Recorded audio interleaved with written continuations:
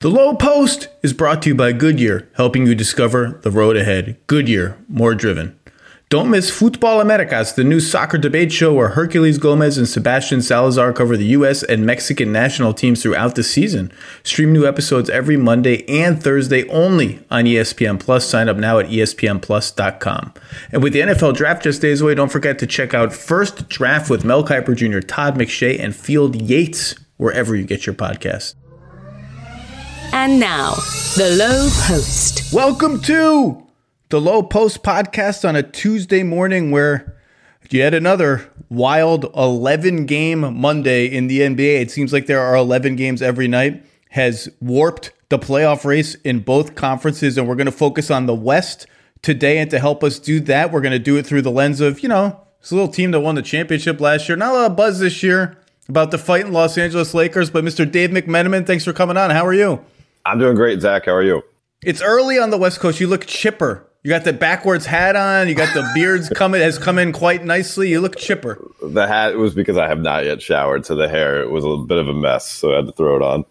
I can't pull off a backwards hat anymore. That era is over for me, and I think it's been over for minimum half a decade. When I actually do it around the house, my wife is like, "You are not a fraternity guy, and it's not 1996. It's like, stop doing it." So let's take it. Let's stand back. We had a wild 11 games last night. So here's where we are, Dave, and then we'll get to Lakers stuff.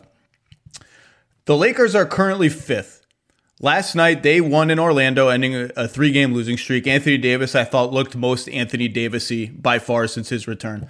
The Mavs, who are sixth, blew a game against the Kings, and just that confluence of events, the Lakers went from like 35-40% chance to lock in number 5 to like 65-70 depending on which projection system you use. So huge favorites to get the 5th seed, which looks like it's going to mean a date with the Denver Nuggets, who don't have Jamal Murray, but what they do have is the MVP frontrunner, and Michael Porter Jr. right before our eyes is making a leap to stardom. They're still a problem, but I think they'll feel the Jamal Murray loss much more in the playoffs than they will in the regular season. The Mavs do hold the tiebreaker with the Lakers thanks to the sweep, the little mini baseball series sweep that happened last year. The Dallas plays the Warriors tonight. That's another huge game. There are huge games every night thanks to this play-in stuff. The Mavs have the current number 6 spot above the play-in fray. The reward for that could get you the Clippers, although the top 3 seeds are also in flux. We'll get to that later with Ohm. Portland in free fall, still now just 1 game back of Dallas, and has the tiebreaker over the Mavericks. They have the toughest remaining schedule the Blazers do. That's a disadvantage. But this is always where things get funny, Dave. Mm-hmm. The toughness of their schedule is very backloaded. Their last 3 games are Utah, Phoenix, Denver. And there's some possibility that all 3 teams will be locked into their seeds by that point. Maybe they rest guys. Maybe that schedule for the Blazers ends up less painful than it looks. The Grizz, who got smoked last night at altitude in Denver, they're just 1 game back of Portland. They have the easiest schedule in the West and the tiebreaker over the Blazers because they blitzed them 2 straight games last week. Their schedule is like a Kings, Magic, just a bunch of bad teams. They are, though, the Grizzlies 0-2 against Dallas, so they've lost that tiebreaker. They would need to finish ahead of Dallas. Then comes the Spurs, who have an absolutely hellacious schedule. It looks like a typo, their opponent winning percentage. It's so bad that win over Washington last night in overtime was almost a must-win. They're in the most danger to slip to number 10.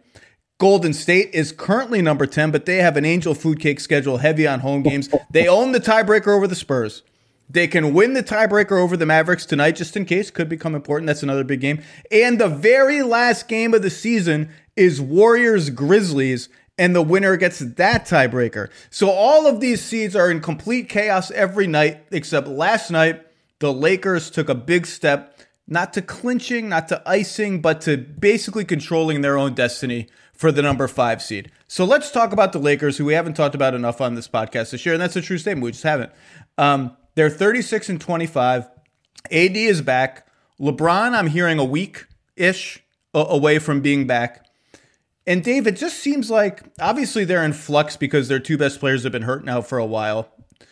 But they're also like Montrezl Harrell gets the mysterious DNP the other night. Then he's back in the rotation last night in Orlando. In the Frank Vogel revenge game in Orlando.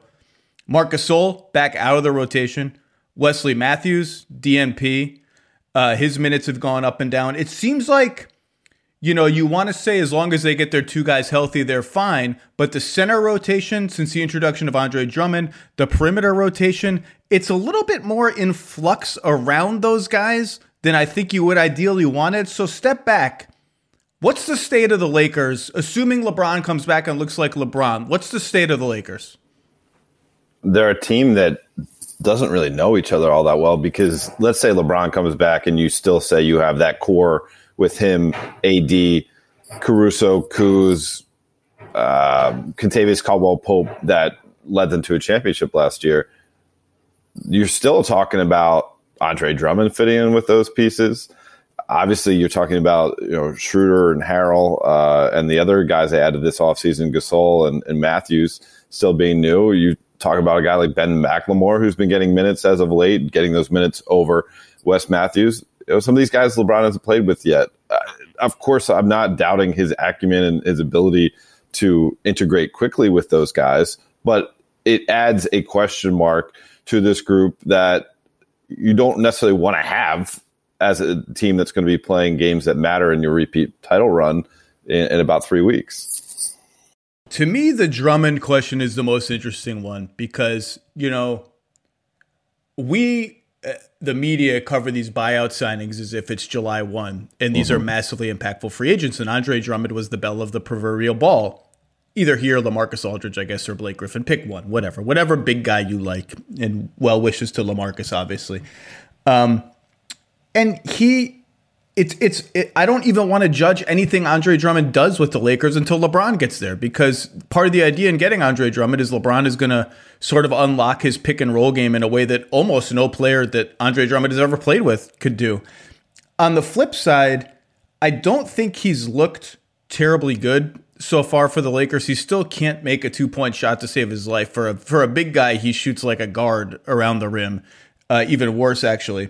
But, the Lakers clearly, they like the model they had last season of a big, vertical, imposing, gigantic center with Anthony Davis at the 4 and LeBron at the 3, despite the fact that it often turns Anthony Davis into a spot-up player, despite the fact that when he gets his wing touches and his post ISOs, the help defenders are closer to him. He has to kind of slice through tighter spaces, which, by the way, he's freaking amazing, so he does. And, of course, they always have in their back pocket Anthony Davis at center, which is the look they're going to anytime they get stressed in the playoffs. It's just this year they have to bench 3 decent to very good centers to get to that look. So it's kind of strange. But what's the internal temperature take on Drummond so far? Is he as expected? Is he rave reviews, bad reviews? Like, what is the thought process?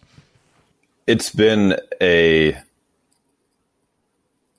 exercise in patience for this group, because there was a lot of excitement to acquire him, and it was the idea of kind of all season long that this isn't a complete roster and we are going to pursue what's available at the buyout market. Obviously they went after Kyle Lowry on the trade market, but the buyout market was like their plan from the start of training camp in December up until March when it occurred. And so you get him, and then he comes in, and the first game he plays, Brook Lopez steps on his foot with his 300-pound Disney-loving body and snaps his toenail off. And, okay, now we're going to miss him for a couple games. And then he comes back, and he plays and gets the foot stepped on again in a game against Brooklyn. So he has out of the lineup again. So this uneasy stop-and-go beginning hasn't helped the process, and I think there's an understanding that had none of that happened, perhaps he looks a lot better already. But he hasn't looked all that good. It was encouraging to see him against Orlando, because not only, you mentioned finishing around the rim, I think his first 2 buckets, there was a roll and a lob catch from KCP. Then he finished. That was a nice little sideline play by KCP. That was like that. Yep. In fact, it's good to you when that play happened. I was like, okay, there is what I expect more of when LeBron comes back, and why I don't even really care what Andre Drummond looks like, frankly, until LeBron comes back. Yeah. And then also a play that stood out was, Andre just putting his man on his wide backside and calling for the ball, and Schroeder giving him an entry pass and just a quick dip in and layup. And you hadn't seen much of that so far. If he can give you some of that per game while providing that wide body in the middle, he'll have done his job. He's a high-level role player with this team. I know he's a multi-time All-Star, but they need him to be a high-level role player. And you're going to see, theoretically, when LeBron comes back, these plays where LeBron's rolling and finds AD, in the high post or even the mid to short post, and then AD will have the opportunity to either score from there or make a secondary play and look for Drummond in the dunker spot. That's going to be the high level, I guess, chess type offense you'll see out of those three guys together, and I think it can look really, really good. Just as we talk about, with the Lakers only having 11 games left on the schedule as of now, LeBron, on the high end of that, will play 10 of those games, but it probably far less because there's some back-to-backs in there, and also LeBron hasn't returned yet. So let's just say LeBron might be playing 5 or 6 of those 11 remaining games. That's not a lot of time to work with what we're talking about, but last year, before the bubble playoffs began, Lakers had 8 games, and LeBron played 5 or 6 of them after a 4.5 month hiatus, and they got it together when it mattered in the playoffs. I'll tell you, they're lucky, as the rest of the West is lucky, that Jamal Murray got injured. And by the way, I did a whole monologue on that injury, about a 12-minute audio essay thing, and some people laughed at me like, well, Jamal Murray's not dead. Like, why are you devoting this, I can't tell you how many coaches, scouts, and front office people from other teams, rival teams in the West, teams who could play the Nuggets in the playoffs, texted or called before and after I posted that, lamenting how sad they were that Jamal Murray got injured, because they could see what I and others had seen, which is this team is clicking and has a chance to be really, really good and has a chance to actually win the championship. And not only that, several of these people said just what they in Utah represent about other ways to build a championship level team is important for the NBA. It's important for those teams to be able to win it all. And I don't think Denver's clearly going to be a problem. Like, they are still a problem. Michael Porter Jr. is playing out of his mind, and they're going to be a problem, but I just don't, it's going to be hard to pick them if they draw the Lakers. Can you imagine what that series would have been like with Jamal Murray? Oh my God. I mean, Denver would have been the higher seed, and I think I might have picked Denver. Maybe the Vegas favorite. Like, it's a wild thing to think about. But now you look at it and you say, okay, if you're the Lakers and it looks like Denver will be locked into the 4 seed, but let's just have that conversation. If you could choose one of the teams in that area, would you want to play Denver? Would you want to play Portland? Would you want to play Dallas? Like, you may say you want to play Denver without Jamal Murray. So it goes from being something you totally want to avoid at all costs to, maybe this is a good break for the Lakers. I want to play both of those teams you mentioned before Denver, even now. Portland, look, it's funny. Portland's numbers with Nurkic on the floor, their defense is still good. Their starting 5 is still plus 14 per 100 possessions, really good on both ends. And yet they just keep losing and losing and losing. Their bench is unreliable. And I'm kind of tired of waiting for the Blazers to get it together. And it just, the closer we get, and I think the burden has clearly taken a toll on Dame, right? Dame hasn't, or I don't know what he scored the other night against Memphis, but they were talking on the Blazers broadcast that he was in his longest stretch of not scoring 30 points in any game of the whole season. And that's a team, they made the conference finals 2 years ago. Really good run. Nothing to sneeze at anytime you make the conference finals. Ask the Clippers. That's what I say all the time. Ask the Clippers. You think making the conference finals is easy? Ask the Clippers.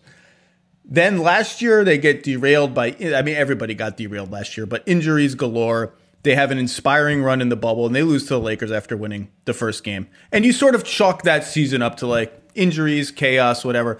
This season, they have all the injuries again. CJ gets hurt. Nurk gets hurt. Zach Collins is just MIA all the time. I think could have been a potentially important part of their team. Now they get CJ back. They get Nurk back.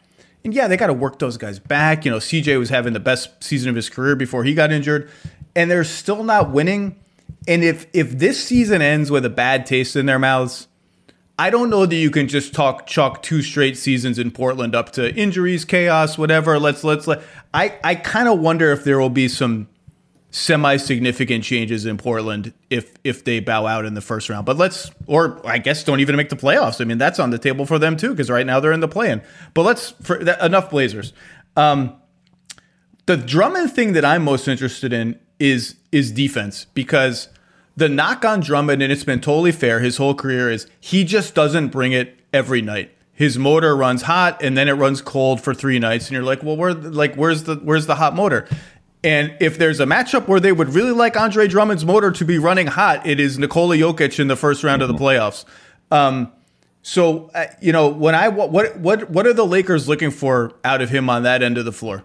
Well, I think they would have to, based on their recent success, is can you do what that dude who wore number 39 with the wildly changing braids from night to night did for us last year in Dwight Howard, which is whatever minute you get on the floor, you are up in the space of Nikola Jokic. You are making him uncomfortable. You are not allowing him to see the court the way he normally does, to get into his rhythm, to pick apart the defense and use his vast array of skill set, because you are physically and mentally wearing him down by your sheer presence.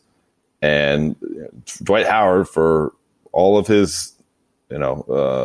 The word is antics that people like to use. Antics. He was wonderful in that series and completely did his job and allowed the Lakers to win it in 5 in large degree because of his contributions personally against the guy, as you mentioned, is odds on favorite to win MVP this year. And that takes a certain, I guess Dwight Howard at this stage of his career, at that stage of his career, didn't need to be Dwight Howard, didn't need to be the all-star. Like, having that role and doing it well was enough for him to feel like he was a part of the Lakers. That's what the Lakers need Andre Drummond to do.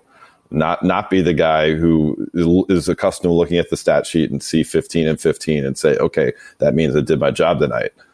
Need to be a guy that if there's a third quarter run where Jokic goes 0 for 4 with 2 turnovers because you guarded him really, really well for 7 or 8 minutes straight, like, that's how you did your job tonight.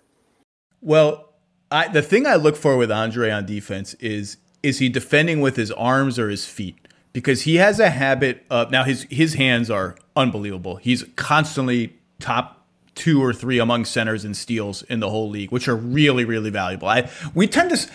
Steals became this thing where you sort of scoffed at like 10 years ago. Oh, people only get steals because they gamble and they're out of position and the payoff doesn't meet the risk. Steals are super valuable. And if you have a big man who can get them just in the course of defending a pick and roll, and they lead to pick sixes, they're incredibly valuable plays. It's one of the reasons why Jokic is not as bad of a defender as people make him out to be, because he gets a lot of steals. But Andre, because he knows his hands are so good, and there was a sequence like this, a couple of them last night against Orlando, he'll drop back on the pick and roll, and he'll see that pocket pass coming, and instead of sliding his feet to get back to his guy, the screener, he'll lurch. It's not a lunge, it's a lurch with his arms to try and get the ball, and he won't get it, and then he's behind the play. And that's where, like, I get nervous when Montrezl Harrell is on this. When Montrezl Harrell is in the same metropolitan area as Nikola Jokic, at this point I get very nervous because I just don't think it's going to end well for Montrezl Harrell. I don't want to see that anymore. But that's what they're going to miss Murray, because what Harrell and everyone else had a problem with was not just Jokic, but the Murray-Jokic 2-man game and how they bent defenses and punctured defenses and just created all these little windows. And with Murray gone, the Lakers should be able to hang with that just fine if Andre is playing at a high level. It makes me wonder if Gasol can do any of that as well. Obviously, he doesn't have the motor type of game defensively right now, but he does have sheer size, and can you use him at all in that role? And it makes you wonder, is that what Frank is thinking about when he, for the first time all season, benches Montrezl Harrell against Dallas to just get Gasol a chance to play? He hadn't played in 3 games, 3 straight DNPs. I was coming off him, fully selling out his body to go for a loose ball against the Boston Celtics and popping out a finger? Was it just, okay, we're not going to just completely bench you after that, because we do understand that you've been through, all these things that happened this year. We brought in Drummond, you got benched, et cetera. Or it was, Trez didn't play all that well against Dallas the first time. We're playing Dallas again. Here's a one-time opportunity to give Gasol some minutes, but we're going to go back to Trez indefinitely. I don't know the answer to that, but if there is a chance that Gasol could provide something in that Denver series, I mean, I don't think we're too far away, as we're talking about, to start thinking about specific matchups where guys could be valuable to the team in the postseason. I was talking to a coach yesterday, a Western Conference coach, and I said, am I just crazy, or am I looking through my rose-colored Marc Gasol glasses that, like, Marc Gasol hasn't been as bad as Laker fans think that he's been this year? Now, he's averaging 5 points a game, and he does not shoot. He will not shoot. He's just like, he's the only NBA player. He just hates shooting. I don't know what it is. But he is shooting 39% from three. He's a great passer. And his defense has been, I think, okay. It's not near what it used to be. I don't think it's near what it was last year, particularly around the basket, but I don't think it's like bad. And I also, like, what did people think did people think Marc Gasol was going to score 15 points a game for the Lakers? He's shooting 39% from three. And one of the reasons they like the idea of Marc Gasol is, if there's a team that would like a guy who doesn't really want to shoot that much, it's a team with two super duper superstars and some other dudes who really want to shoot. Like Dennis Schroeder really wants to shoot. KCP wants to get some shots up. Like, I still think there's a role for Marc Gasol to play in the Lakers' theoretical path to repeating. Maybe I just like his game too much. I don't know. Yeah, he's had his moments. He's also had his moments where he hasn't looked so good. So, I don't own a pair of those glasses you're describing. I don't quite have as long of a history. Now with Pau, certainly I would probably be finding a way to talk up Pau Gasol, but I don't know Marc as well. But he's had his moments where he's looked good. He's had his moments where he looked, like he's probably on borrowed time when it comes to his NBA career, and we'll see where it goes. But as you mentioned, and Anthony Davis played close to 60% of the available center minutes last year in the playoffs. And so you're going to have to leapfrog, several players in that rotation to get those minutes when the playoffs come around. Well, to me, sort of just zooming out, KCP's had a good season. Caruso's had a decent season. I think this stretch without Bron and AD has overtaxed him a little bit, but for what he is, Alex Caruso's a good player. Mm-hmm. Kuzma has been outstanding all season long. 36% from three. Would you like that to be a little higher maybe? But Kyle Kuzma is just a good basketball player now. Schroeder is Schroeder. He's good. Talen Horton-Tucker is just this jagged, nasty lightning bolt attacker off the dribble. The jump shot will come. He's a good player. McLemore's done well. I still think Wes Matthews will play a role for them when it counts. They have enough perimeter guys. Like, the big picture story, you can get caught up in all this center rigmarole. The big picture story is they have enough perimeter guys to play Davis at center and be just as effective at it as they were in their run to the championship last year. That's like a fundamental belief that you have to remind yourself of when you start to get caught up in this Gasol, Harold, Drummond, oh my God, blah, blah, blah. They still have the goods to do that just as well, I think, if not better even than they did last year. Yeah, I mean, and one of the main perimeter pieces that they lost, probably the main perimeter piece that they lost from last year's championship team was Rajon Rondo, who's playing for the Clippers now. And I wrote about last night that maybe it's not, it should have been obvious kind of all season long ever since they acquired Dennis Schroeder. But Dennis Schroeder right now is the third most important Laker behind LeBron and AD. And in many ways, he's an upgrade from Rondo. Now, he's not an upgrade in terms of a guy who has the championship experience. And, Rondo is so much more than his statistical package that he brings to the team. But what Schroeder's doing for them right now is, like, he is a go-to reliable guy down the stretch. He had 13 of his 21 points in that Magic comeback in the fourth quarter. Couldn't miss a shot, hardly 6 for 7, finding guys. And it's more than just that. The team looks to him to fill that role. He said that last night he told us that Jared Dudley goes up and tells him, like, you're the guy. Like you're the guy, you're the difference maker, is what Dudley's saying. And if Schroeder has this great run, the Lakers' chances of repeating skyrocket, and also Schroeder's chances of getting the dollar figure he wants to get when free agency, talks pick back up between him and the Lakers, also skyrockets. I looked it up this morning. The Lakers, since LeBron got injured, are scoring about 107 points per 100 possessions with Schroeder on the floor. Now, that's not good. That's like 26th in the league overall as team rankings. Without him, that's 99, which is G League level offense. So he's been doing okay with a higher load. And I agree with you. He's the third most important player on the team. He's the one that the ingredient that they really didn't have last year. A guard who could go get his own shot and really wants to get his own shot. By the way, another observation of the Lakers in this LeBron stretch. You've probably been watching a lot of the games on TV, particularly the road games. When they show LeBron on the sideline sitting in that chair, his posture is unbelievable. It's unbelievable. I'm thinking it's like textbook posture. I slouch, I sit, I squirm around. He's like in the military. Is he? I don't understand. I want a whole thing on LeBron sitting.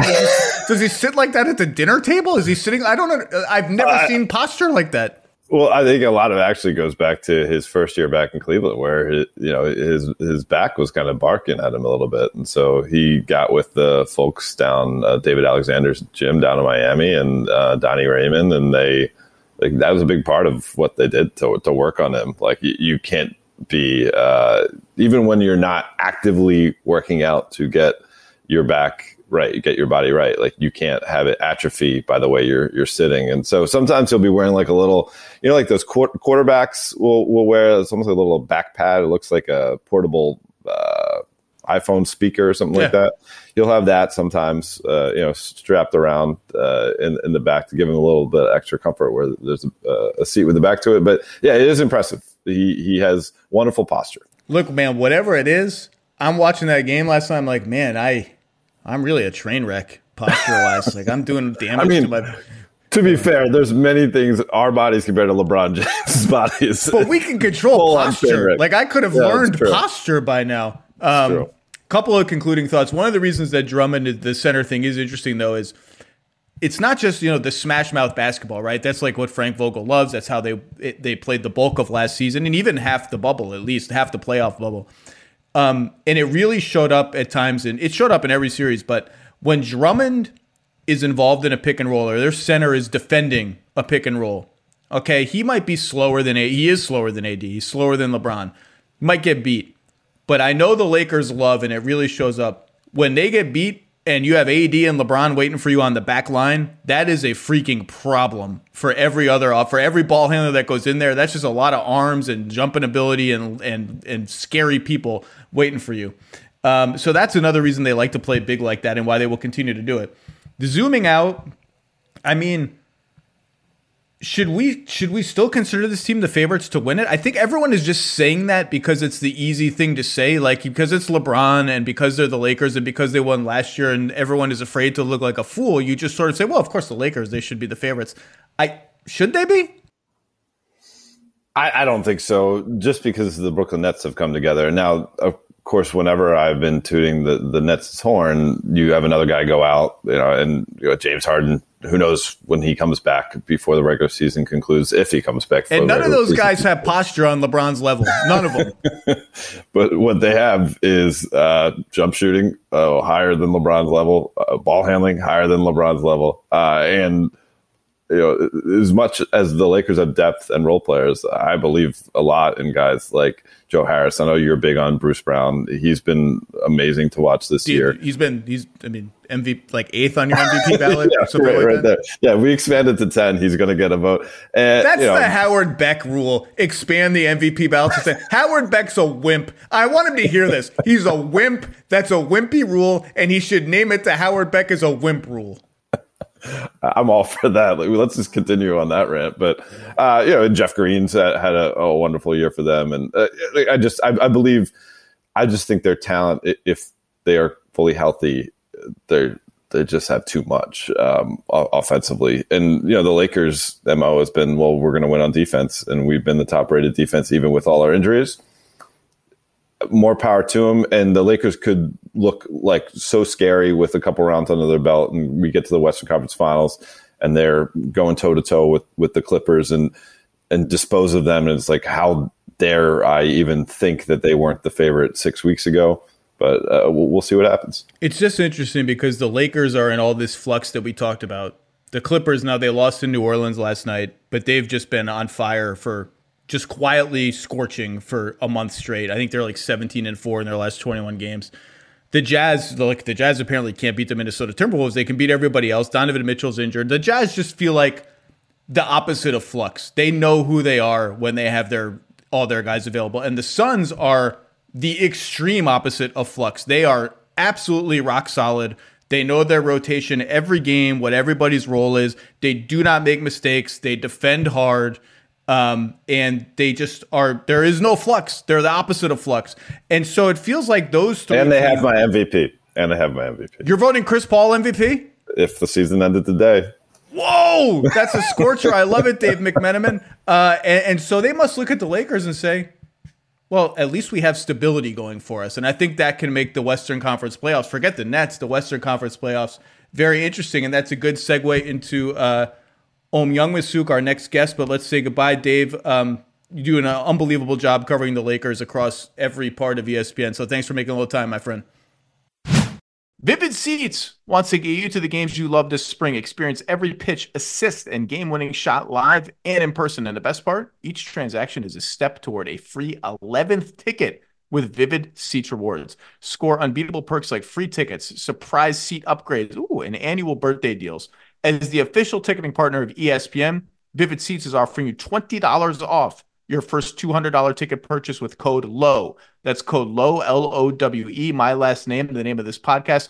Visit vividseats.com or download the app today. Vivid Seats. Experience it live. Spring is the best time to add new challenges to your training just in time for summer and warmer days. It's also the best time of the year to take a new look at your fitness routine, dial it up a notch, and continue powering on. Peloton's varying class lengths were designed with your personalized training in mind. Whether you'd like to add a 10-minute core session at the end of your strength class or take a 60-minute power zone ride to increase your endurance, Peloton classes help you focus on your needs and goals. They are also made to challenge you with a variety of classes like boot camps, boxing, full body strength, marathon training, all created to grow your skills or push you to improve in what you already excel in. Peloton's expert coaches and nonstop vibes, #vibes, will push you to new levels of strength and endurance, keeping you on your toes while giving you the professional coaching you need. And with a wide variety of options, whether you prefer to run outdoors, row, or ride at home, or strength train at the gym, Peloton has something for you. Get your head start on summer with Peloton at onepeloton.com. That's onepeloton.com. All right, let's bring in our Clippers insider, Om Youngmisuk, to help us go through the rest of the West, the top of the West, really. You're in your car. I can see you in your car. How are you? How is your car clean? What's your condition of your car? Do you have like food containers in the car? What's your car like?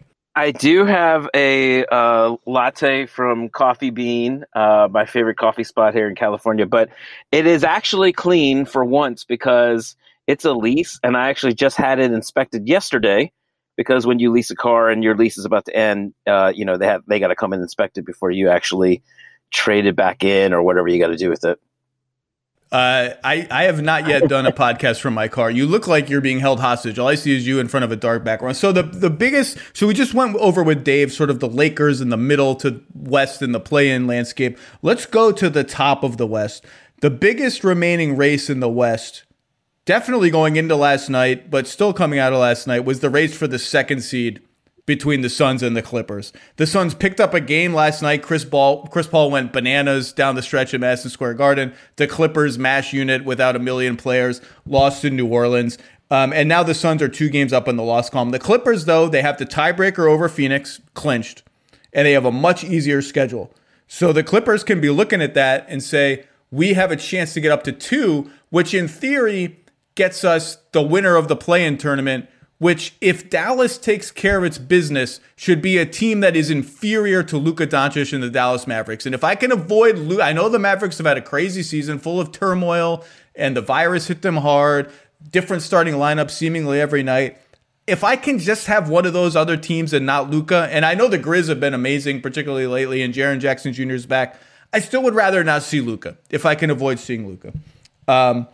And the Suns can take care of a lot of this business, though. They play the Clippers tomorrow on Wednesday in an absolutely massive game that if the Clippers want the second seed, they should win. And then the Suns just go right from that to playing Utah. And by the way, they're only a game behind Utah, and they have the tiebreaker over the Jazz. So this is just all a fascinating race. And the Suns have the hardest schedule by far among all these teams. And they finish the season with 2 back-to-back games against the Spurs, who by that point could be absolutely desperate to win every game and not resting people. So this is a fun race. Phoenix could fall to 3rd. They could also take over the number 1 seed this week. And meanwhile, the Clippers are sitting there. I think they've been on fire for a month. So you are around this team much more than I am, to the degree that anyone can be around a team right now. The Lakers, we just talked about with Dave, have been in considerable flux. So have the Clippers. It's almost like a repeat of last year, where you want to say, well, have they played enough together? Like, we just went through this whole thing with them, and they're like, well, they're doing it again, but it's mostly due to injuries. Ibaka has not played in forever. Ivica Zubac has taken over the starting center spot and frankly does not look ready to give it back when Serge comes back.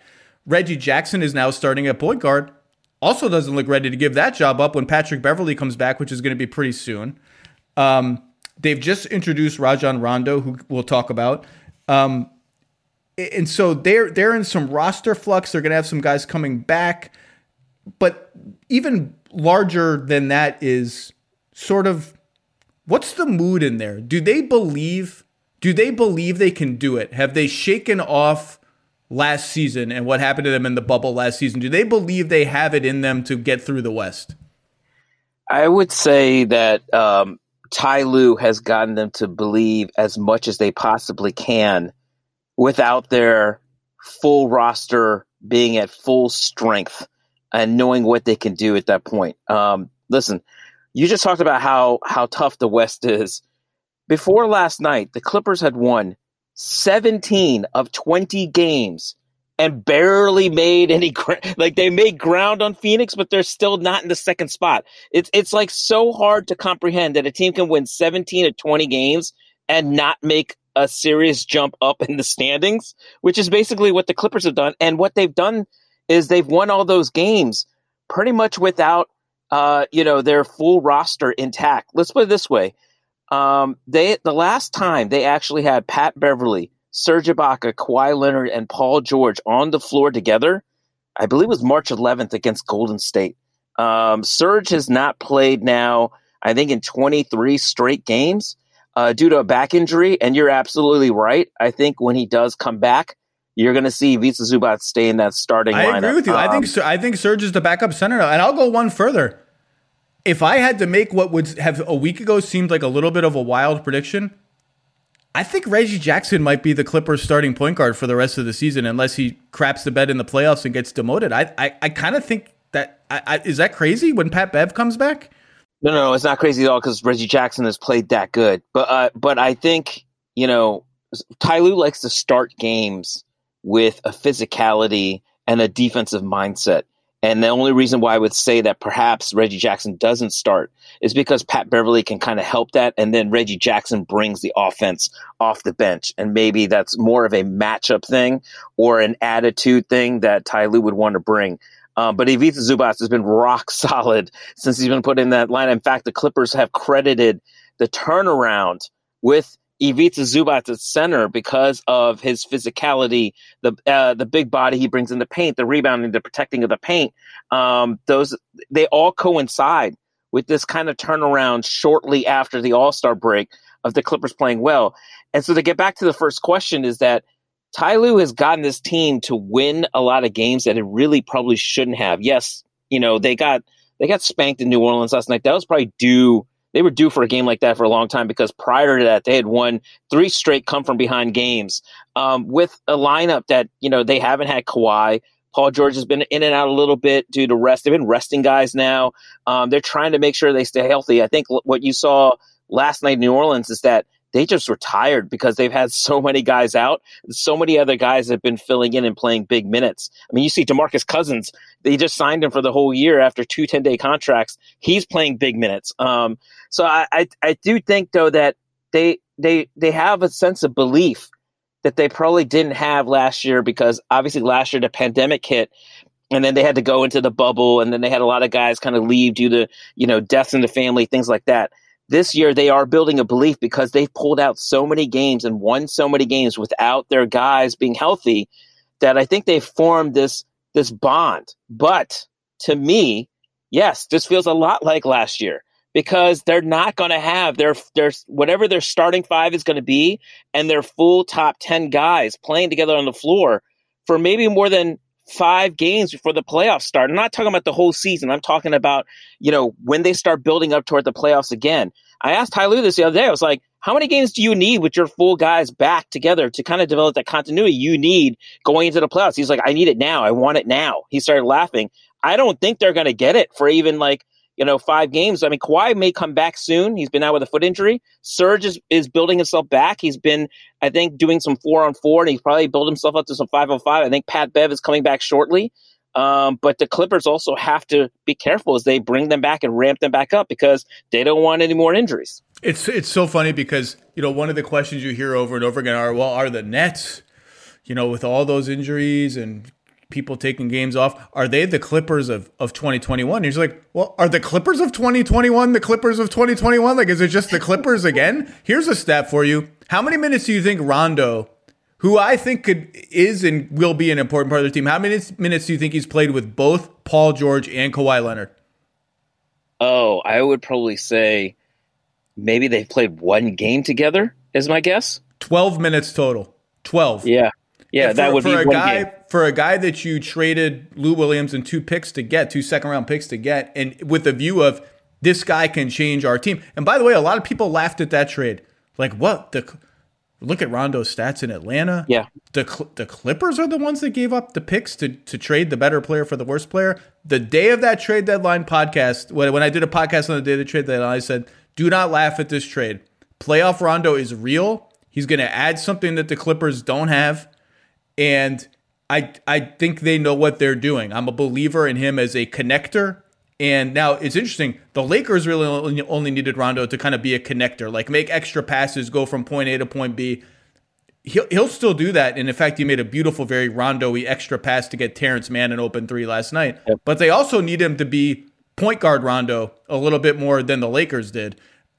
But I think he can be an important part of their team. And so far, they're like plus $1 million with Rondo on the floor. Here's the thing, Zach. A lot of guys looked at that trade and only looked at the numbers when it happened.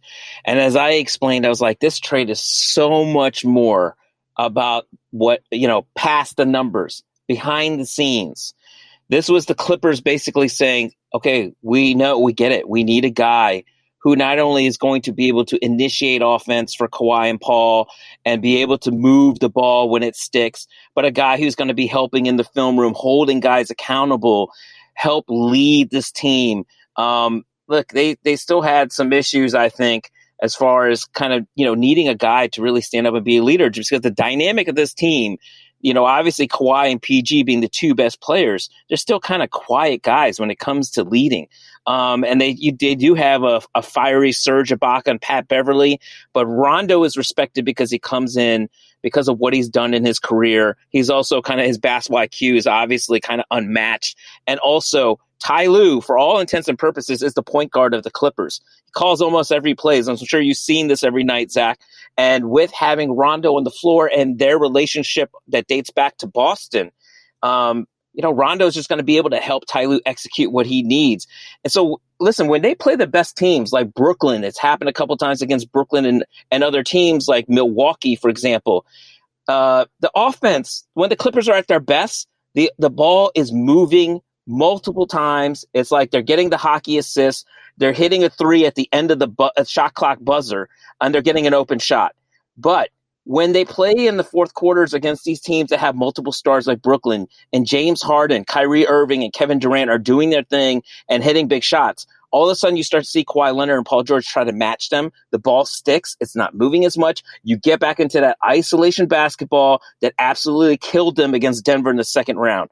That's where I think you got guys like Rondo who can help kind of stop that. I thought the Clippers might have saw a little bit too much of that, and they know that they have to play a certain way in the playoffs They have to play the way that's gotten them here and not let the ball stick and not get back into the isolation basketball. It's going to be inevitable, right? Come playoff time, that you're going to see isolation basketball again. That's why they got these 2 stars. They just can't let it be for all of the last 5 minutes of games. 2 guys drove to work. Neither guy wore a seatbelt. One guy got a ticket. One guy didn't. The same 2 guys drove home. One guy wore his seatbelt. One guy didn't. One guy made it home. The guy not wearing his seatbelt didn't. Don't risk it. Click it or ticket. Paid for by NHTSA. Passion, drive, and patience. The formula for winning championships is also what keeps your ride or die alive. eBay Motors has everything you need to maintain your vehicle and level it up to peak performance. Superchargers, roof racks, exhaust kits, LED headlights, and more. Whether into speed, power, or style, eBay Motors has you covered. With over 122 million parts for your number one ride or die, you'll always find exactly what you're looking for. And with eBay Guaranteed Fit, your part is guaranteed to fit your ride every time or your money back.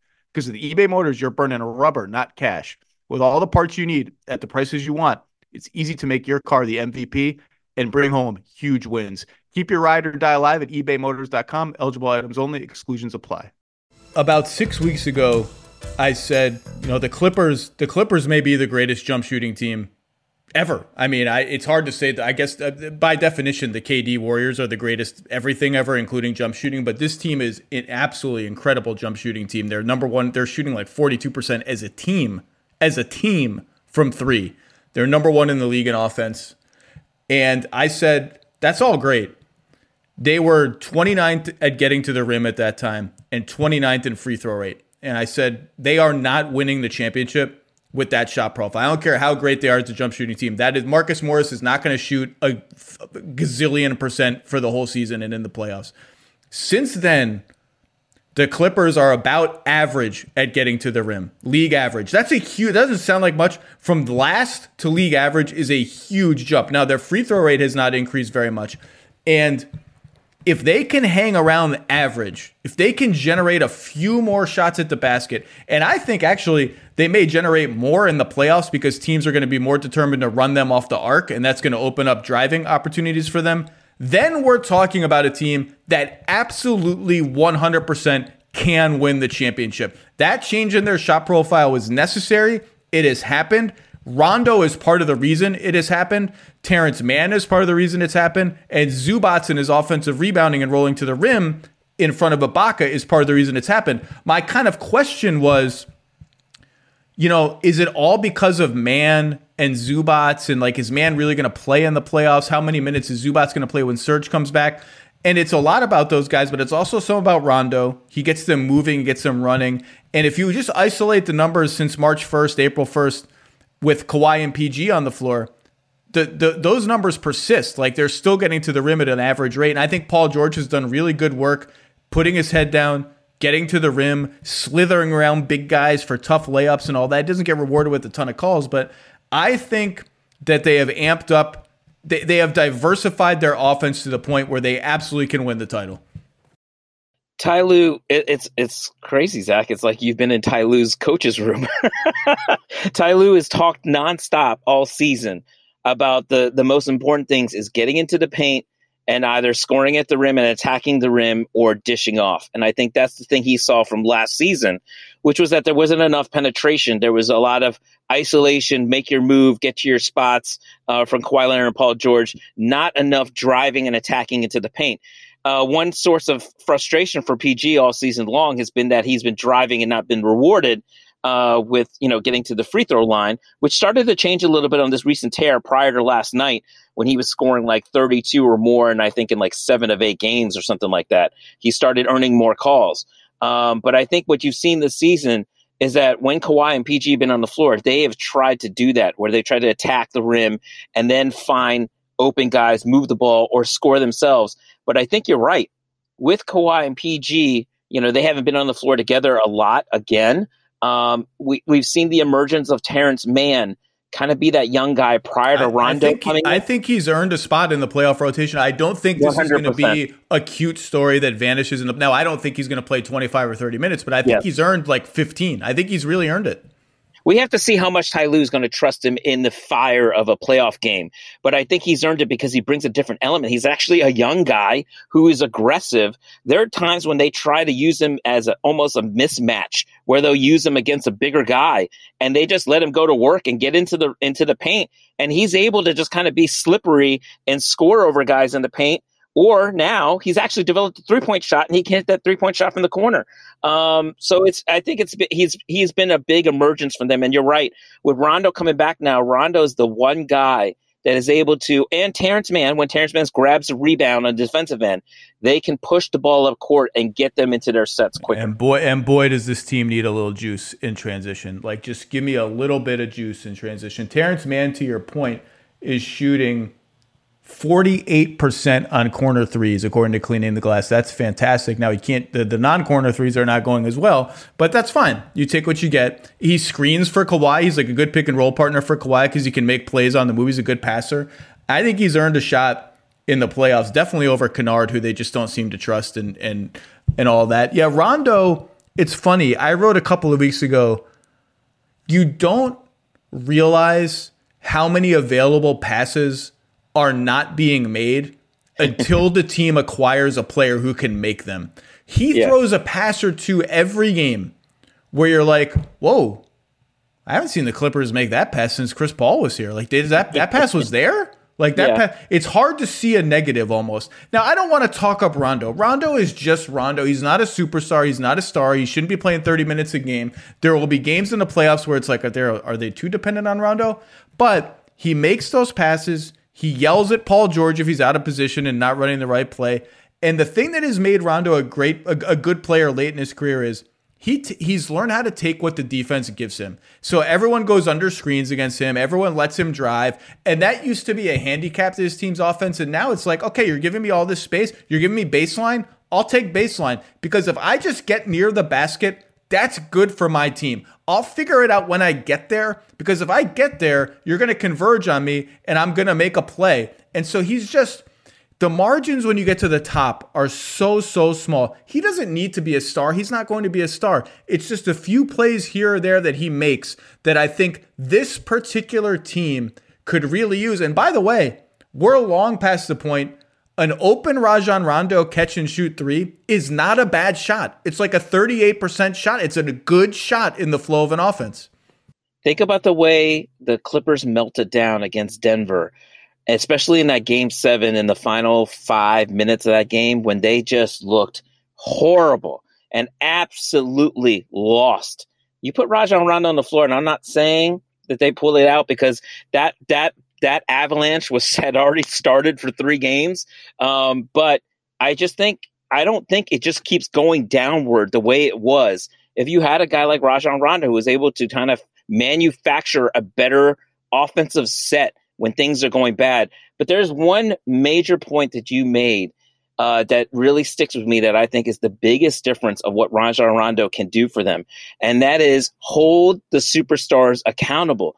Last year when he was with the Lakers and prior to that, Rajon Rondo was one of the few guys who could actually talk to LeBron James and LeBron James would listen. Not saying LeBron James wouldn't listen to his teammates, but I think Rajon Rondo's words carry a different weight. He was one guy where when there were a lot of younger guys on that team, they were scared to say something to LeBron James. LeBron actually would listen to Rajon Rondo. I was told that from assistant coaches on that team.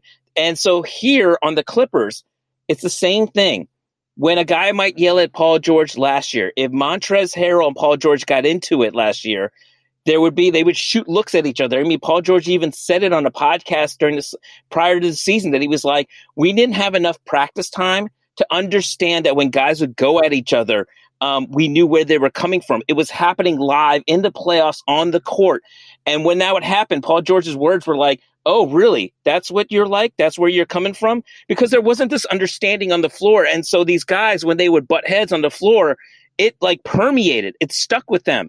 Whereas now you have Rajon Rondo, I think there's a different approach. When Rajon Rondo approaches you and points that you weren't doing this on defense, you weren't out there, somebody like Paul George, he understands that hey, Rajon Rondo knows what he's talking about because look at his basketball IQ. He's won championships, you know what I mean? And he's played with all-time great players. And so I think you have to respect it. I think that is where his biggest impact could come. Yeah, I am very curious about the Clippers' next 10 days. Here are their next games. At Phoenix, we talked about on Wednesday, absolutely monstrous game. Now, they won't have everyone. They will be missing a bunch of key players. But look, you want the 2 seed? Go get the 2 seed. Go beat the Phoenix Suns on the road. You're that kind of team? Go show it.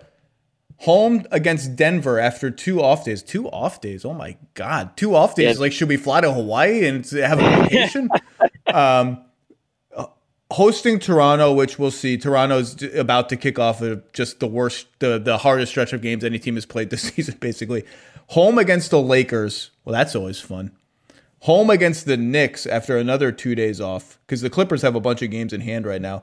Like, that's this 17-4 run that they're on right now. It's been a good run. It's been good. Some bad teams that they beat up on. They've been missing a bunch of guys, but still managed to win. That's good. This next week is going to be interesting because I'll say it. 2 months ago, I was just about ready to go out on the Clippers. And I said, not out, like I said what I said. I said, if this is their shot profile, they are not winning the championship. They are just not going to do it. I don't care how good of a jump shooting team they are. Well, their shot profile is different now. They've made the changes that they've needed to make to get back in that conversation. And now I'm interested to see the degree to which, given their health issues, they can really ramp it up in the next 10 days. But that game at Phoenix, that's a really interesting game. Yeah, you're not going to have Pat Bev. Kawhi, I don't even know. I have no. What's the latest? What's Kawhi? What do they think? Kawhi is going to be reevaluated this week. So so they won't have Kawhi. I'd be a little surprised if he plays, but he had been on the trip with them. And then on top of that, Paul George tweaked his ankle last night. And so he said he's just going to get, he's just going to basically get treatment for the next couple of days, and he thinks he'll be all right. Now, and that's a big one because Paul George has been terrific against the Phoenix Suns. He's the reason why they're 2-0 against them. There's something about playing against Devin Booker and Chris Paul. If you go back to the first time that they faced him in Phoenix, those two guys started talking a lot of smack to Paul George, according to PG. And PG basically said, I don't know where this is coming from, but these guys like bringing up the past, meaning the bubble. And so I think they were questioning him and maybe, how hard he plays and if he's soft. And PG came up big in that game, and it kind of ended with him playmaking and finding Nick Batum for a big shot at the end of that game. And then he came up big against them in Los Angeles when they played the last time. And so Paul George has been all world against Phoenix. But this is a game that Phoenix, like I watched the Phoenix game against the Knicks. Chris Paul pulling out one of those games that only the all-time villains do at Madison Square Garden, where Reggie Miller, Michael Jordan, Kobe Bryant, they hit 3 big-time shots at the end in the final 90 seconds to silence the Garden. That's pretty much what Chris Paul did the other night. And Devin Booker said we needed that to feel good getting on our plane after a tough road trip because it just doesn't ease up for them when they get home. They know what's at stake here. They want that number 2 seed. They want to move up. And I do think that they are looking for payback with the Clippers. Here's the other thing, too, that I look at the standings, Zach. If I'm one of those two teams, I definitely feel a lot safer at number 2. I didn't really think the seedings mattered until I started looking, and I'm like, I want to avoid the Los Angeles Lakers at all costs. And not to say that I think the Lakers are going to slip, because I do think LeBron is probably nearing a return. But if you're number 2, you just don't have to worry about potentially facing the Lakers in a 3-6 matchup in case the Lakers, start resting guys or they don't move up. Paul George, when he's feeling down and when people are talking trash, when did Paul George become the guy that everybody just wants to make fun of? Like, he doesn't have a punchable face. He's like, when did everyone in the league just, I know when I can tell you the exact moment when it happened is when he hit the side of the backboard in Game 7. That's when it happened. Yeah. He should go. Playoff P, right? Playoff P is probably maybe the beginning of it. Paul George to me is like one of the, as far as he's one of the most trolled athletes I've ever covered in my lifetime. And I get it. Social media has a lot to do with it. But I think like I've noticed that no matter what I tweet about Paul George and what he says post game, even if it's a good thing, it's just like fans will jump on him. The only thing The only thing that I have tweeted that Paul George has said this season that wasn't trolled in some form or fashion is when Paul George took a stand against Asian hate. That pretty much was it. I'm serious. Like, I was just like, wow, okay, finally, nobody's going to criticize Paul George for saying something, you know? And it's just like, Paul George means well. I just think he's so honest sometimes. And that when he just keeps talking and talking, it rubs people the wrong way. Yeah, it's just deserved or not, Playoff P is a terrible nickname. It's just bad. Playoff P, just bad nickname. Just as a nickname, it's just bad. But what he should do when he's feeling down, when he's like Cam Payne is talking shit to me now? Like, does anyone in the league respect me anymore? Like, who's it? Are the refs talking shit to him? He should just cue up the 2013 conference finals between the Pacers and the Heat when 22-year-old Paul George was like hitting game-tying threes in the last second, hitting 3 straight free throws to force a game to overtime or something after getting fouled, earned LeBron's respect to the degree that LeBron, on the way to a timeout, stopped at half court, called for Paul George in the middle of a game, and slapped 5 with him to acknowledge, like, hey, man, you belong on this stage. He should go back and watch those games when he's feeling down, because for all the mockery he takes, he's had huge moments in big spots. It's not like it's never happened before. It's just people have forgotten about it because it was a long time ago, and he's had some clunkers. And all anybody remembers about Paul George until he changes the narrative and he does it in the playoffs is hitting the side of the backboard on that 3 last year against Denver. Dude, it's to the point when anybody hits the side of the backboard now, in my head, I'm just like, oh, he just Paul George that 3. Even like silently in my brain, that's just a play. Even though lots more people hit the side of the backboard more often than Paul George does. I had an agent tell me shortly after that Game 7 that he was like, dudes now are not going to look at Paul George the same anymore. Even the young cats who are not stars are going to go at Paul George and see him as completely vulnerable and see him as completely softer and not that superstar that he's supposed to be. And I was like, I don't know, maybe. But you know what? He was right at the beginning of that season. Like I said, Devin Booker and Chris Paul, obviously superstars. But yeah, I mean, I think guys were looking at Paul George in a different light.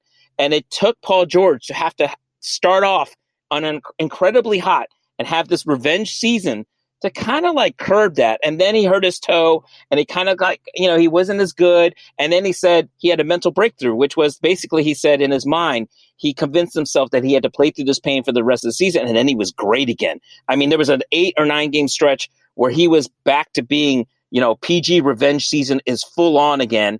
And so last night he didn't play well. He was due for a bad game. So was the entire Clipper team. We'll see what happens against Phoenix. I'd love to see Paul George on the floor. I hope he's going to be back to 100% and that this ankle is not a big deal because he has been incredible this season against the Phoenix Suns. I can't wait for that game. Look, here's the bottom line with both these LA teams. Not the bottom line, but a bottom line. The Clippers with PG and Kawhi on the floor, only 37 games. They're plus 17 per 100 possessions. The Lakers with AD and LeBron on the floor in 500 some minutes are plus 14 per 100 possessions. We can get caught up sometimes in all these storylines and all this rotational nonsense. When they have their guys, these teams are still damn good, and the Clippers have figured some stuff out about themselves. I can't wait for this week of games that the Suns have. Om Youngmisuk, you do fantastic work for us covering the Clippers. Thanks for taking some time in your car to talk shop, my friend. Zach, real quick, one more thing. I thought about this the other day. I need you to give me the analytics and the odds of this happening, but this is what I want to happen in the playoffs. Is it possible that we could somehow, the basketball gods could ever give us Lakers, Clippers, Western Conference Finals and Knicks, Nets, Eastern Conference Finals? Oh, my God. What would happen to the Twitter basketball universe if that happened? And, of course, yes, I do have big market bias.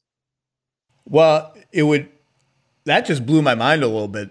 I haven't gotten that far on the Knicks hype train that I'm expecting that kind of playoff run from them. But yeah, that would not be, there would be a whole big chunk of the country that is like, really?